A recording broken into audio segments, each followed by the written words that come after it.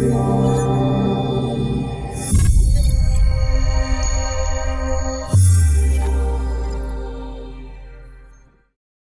the Lord, brothers and sisters. This is Brother Santosh coming to you with yet another episode in the Blessed Life in Christ video and podcast series. I also welcome the Roku channel viewers. Our Roku channel's name is Blessing, and I hope you are being blessed by these episodes.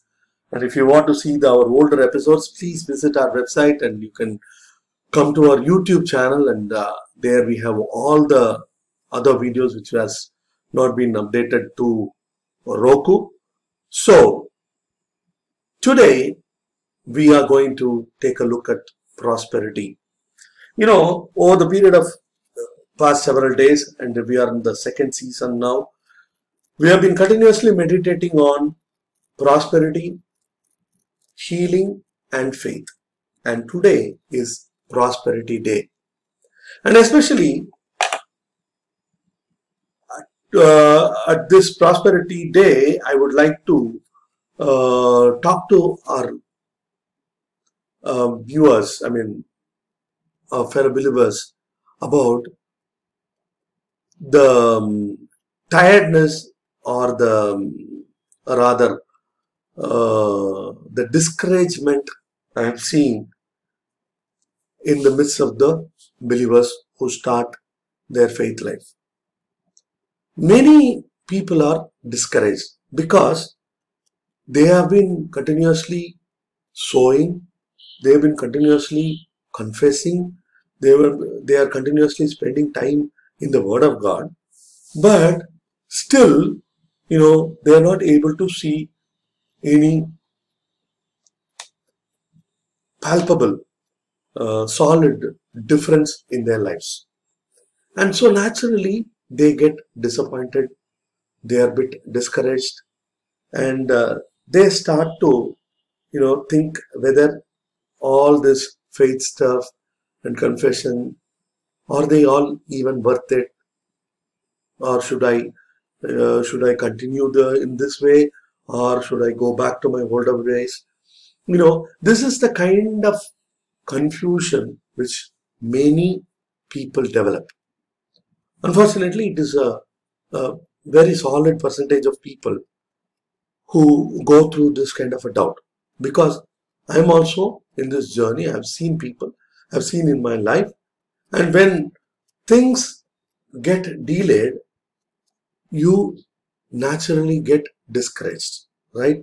I too was discouraged, and when the things I prayed for, when the things I was looking for is not forthcoming, at least in the speed I am expecting, naturally I get disappointed, I get discouraged, I get, Lord, should I or shouldn't I?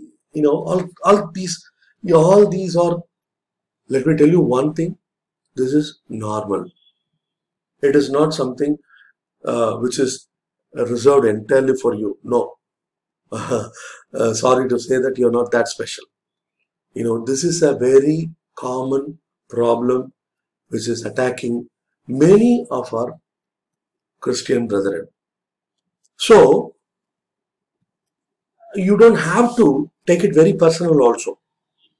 As if it was happening only for me, and the rest of the others, they are all getting everything hunky-dory, and I'm the only person who is suffering. No. There are several people in your boat. So, I am particularly addressing that group of people today. Those who are discouraged in this faith life. Dear beloved, in Galatians chapter 6, and when we read the 7th verse, it says, I'm reading from the New King James Version. Yes. Do not be deceived. God is not mocked. For whatever a man sows, that he will also reap. And I will read one more verse, which is the 9th verse. It says, let us not grow weary while doing good, For in due season we shall reap if we do not lose heart. Dearly beloved, in due season we shall reap. Definitely there is a season for you. There is a season in which God is going to bless you beyond what you can imagine or you can even think. I mean, it is called the Ephesians 3:20 blessing. God working way beyond your imagination, your thinking, your desires. He will surpass everything. That is Ephesians 3:20 blessing. And that is exactly what this verse says. Because in due season we shall reap. When you plant an apple tree, when you plant an apple seed, you plant only a seed, only one seed. And from that tree, when it grows up, when it is due season, you start, picking ripe apples one after the other for years to come. All because of one seed. One seed has the ability to give us so much of fruit. And here, what the word of God says, let us not grow weary while doing good. What is this doing good? Or in this context, I would like to refer this doing good as sowing. And when I say sowing, don't think that I am going to ask for a offering. No, I am not talking about that at all. I mean, if you are so led by the Spirit of God, that is different. But here I am not talking about offering. Here I am talking about seed. And let us go to Luke's Gospel, 6th chapter, and the verse is, I believe, 35.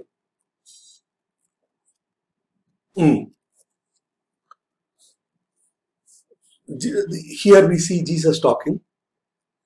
But love your enemies, do good, and lend, hoping for nothing in return, and your reward will be great.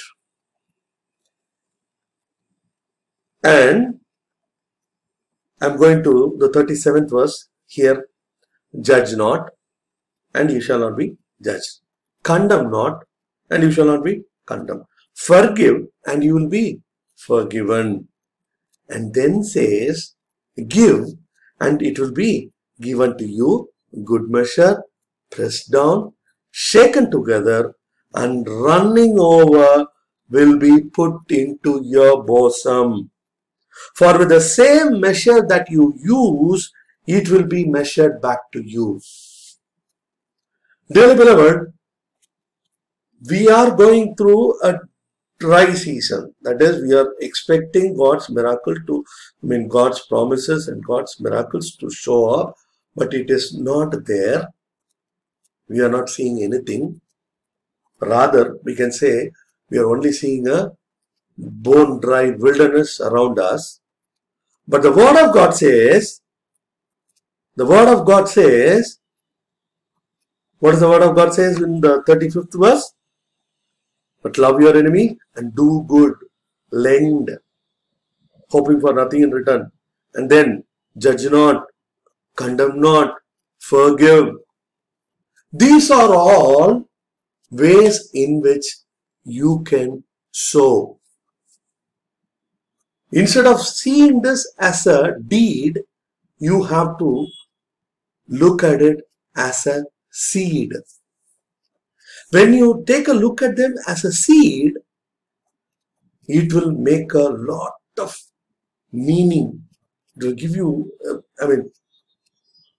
a gust. It is just beautiful.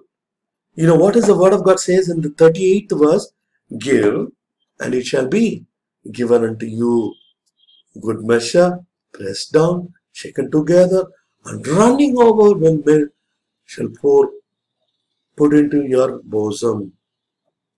Dearly beloved, when everything goes, the situations are getting tougher and tougher and tougher, and you are not seeing the results.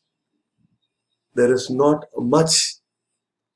I mean, wherever you see, there is only wilderness. That is all you can see. But what does the word of God says? It asks you to give, not just your money. We can give by judging not, by condemning not, by forgiving, by lending. And what is the other things? By loving your enemies, by doing good to them. These are all not good deeds, but these are all good seeds. Of course, money is also a part. So, when you start sowing, how does it come back to you? It will come back to you. It will be given to you in good measure, shaken together, pressed down, and running over will men pour into your bosom. Yes, dearly beloved, this is what we are supposed to do. Because if you give place to discouragement, you will miss the whole thing. As far as I am concerned, personally speaking, I don't have a choice. I have started in this faith journey, and there is no way I can throw this away because I don't have another option. I cannot simply go back to my old days because between the old and the new, I have very few things in common. So, it is imperative, it is an absolute necessary for me to stay in faith. I don't have a go. I don't have another go. No. I cannot go back to crying and, shouting. No. I have started this life in faith and I have to continue in faith. And when I am persistent, when I am not discouraged, when the way I'm teaching you, this is a form of a seed I am planting. And I know in due time, in the way God ordained manner, I will get back the goodness, multiplied. I know that. I know for sure. But for now, I am sowing. And the word of God says, I think it is in